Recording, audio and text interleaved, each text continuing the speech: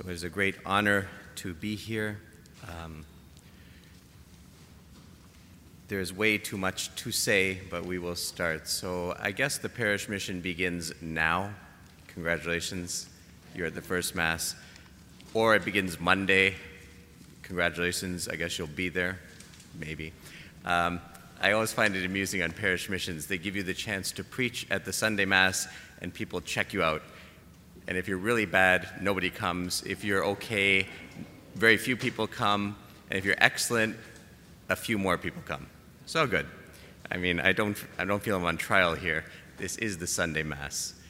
But the theme for this week is going to be Father Scott, and we are praying for him. God bless him. But he left a very long title for me to preach about. I guess he was going to preach about that. It was like heaven and earth meet, and time and eternity, and beyond all their desires, and some more stuff. So I simplified it because I'm Canadian and I'm not that complicated. I basically stole from the official archdiocesan celebrations of this year of the Eucharist. They call those nights of adoration and praise and worship true presence. So I hope there's no copyright. But these days are going to be about true presence. The true presence of Christ in the Eucharist, the greatest gift that we have. And there are so many things to say because, in fact, in the Eucharist, we have everything. So either you go really simple, true presence, get it down to 2 words, or you start explaining it, and then you get that very long title on the official mission invitation. Which is good. I mean, that's not even beginning to explain what's packed into this gift of Christ in the Eucharist. The Eucharist is sort of like a hurricane. Very, very simple and actually pretty quiet if you're right near the center or very far away. So looking at it, defining it, when we study theology, learning about certain dogmatic declarations on the Eucharist, that's like being very far away from the hurricane. You don't have to believe in the Eucharist to study all the things that the Church teaches about it. It doesn't have to affect you. Your life can go on as usual, totally indifferent to what you just read. Another place of peace with the Eucharist is to get really close. And that's why I find it beautiful that in this parish you have the Adoration Chapel, manned and womaned always. I've been there sometimes. I drop by when I'm in the area, and I'm always impressed, first of all, how many people show up, and the reverence and love with which you adore Christ. So I've heard they're looking for more adorers. Go for it. Because that's the place of peace. If you want peace, if you want to understand everything, if you want to know what God wants for your life, if you want to complain to God, if you want to understand why the people around you are so cold and bitter and divisive, and if you're honest, why you are so cold and bitter and divisive, you go there. And it's a place of peace and quiet, much better than the one that's very far away from the mystery, because you're at the center of it all. But the Eucharist is the mystery, and it's a paradox. It's a mystery in the real sense. We hear the word mystery and we think Sherlock Holmes, sort of, a procedural mystery. And if I only had all the clues, I too could solve this mystery. It would be clear and I could move on. But mystery in the Christian sense is something that I will never be able to understand because it's a person. It's God himself, endless, deeper than I can ever go, higher than I can ever go. I could spend my whole life understanding everything, every second of my life, loving as much as I can, and I still would not be filled with what is in front of me. That's what we mean by mystery. It's not something we'll check the box, get over it, and move on. In all eternity, we'll be with the mystery forever. We'll be with God in his love forever.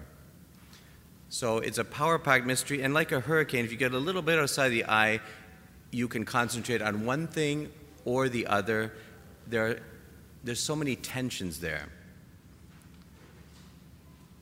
And at the core of it is one simple truth. Jesus Christ, that Jesus Christ, second person of the Trinity who became man to save us, is here.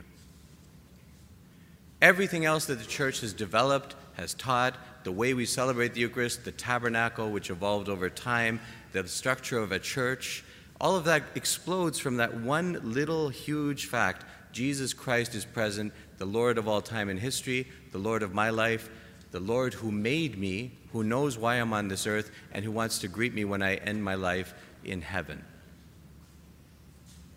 And then you can concentrate on Jesus as the crucified one, or Jesus as the risen one. He is there. Which one? He is there. All of him. The Jesus who demands from us and allows us to bear our cross, and the Jesus who strengthens us to bear that same cross, he is there. The Jesus we heard about in the gospel, who hears the plea of a blind man, turns around, asks him what he wants, listens patiently, and grants him his request. That's the Jesus you go to pray for your intentions. He is there. He is here.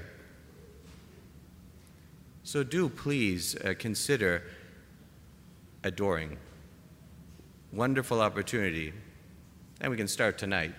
Jesus is here in the tabernacle, and he is coming. And let's try to get ready in the only way we can by being present as he's present for us, totally. Body and soul, mind, heart, and will. Let's put ourselves into this liturgy tonight and be present and ask him for the grace, not of understanding, but of appreciating. I was reading documents. I did try and prepare for the mission a little bit. And these words keep coming back: amazement, wonder, awe, joy. Very childish words, thank God. Children know how to be amazed and to wonder. We are a little bit too adult.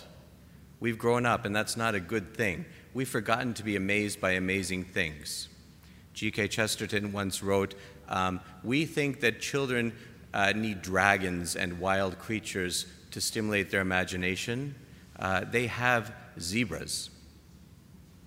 A child will be amazed by a zebra or a piece of glass or a rock in the driveway, and we step on the rock and we find the glass a problem and throw it out, and we look at zebras and say, yeah, that's just a horse, forgetting that a horse is pretty amazing as well. So no wonder we have a hard time with the Eucharist. We are cynical and blind, and we should ask, like Bartimaeus, Lord, give me some awe, give me some amazement again. Give me a sense of wonder at all your great gifts, but especially the greatest of all, the Eucharist. Help me to understand, help me to love as you would love me to.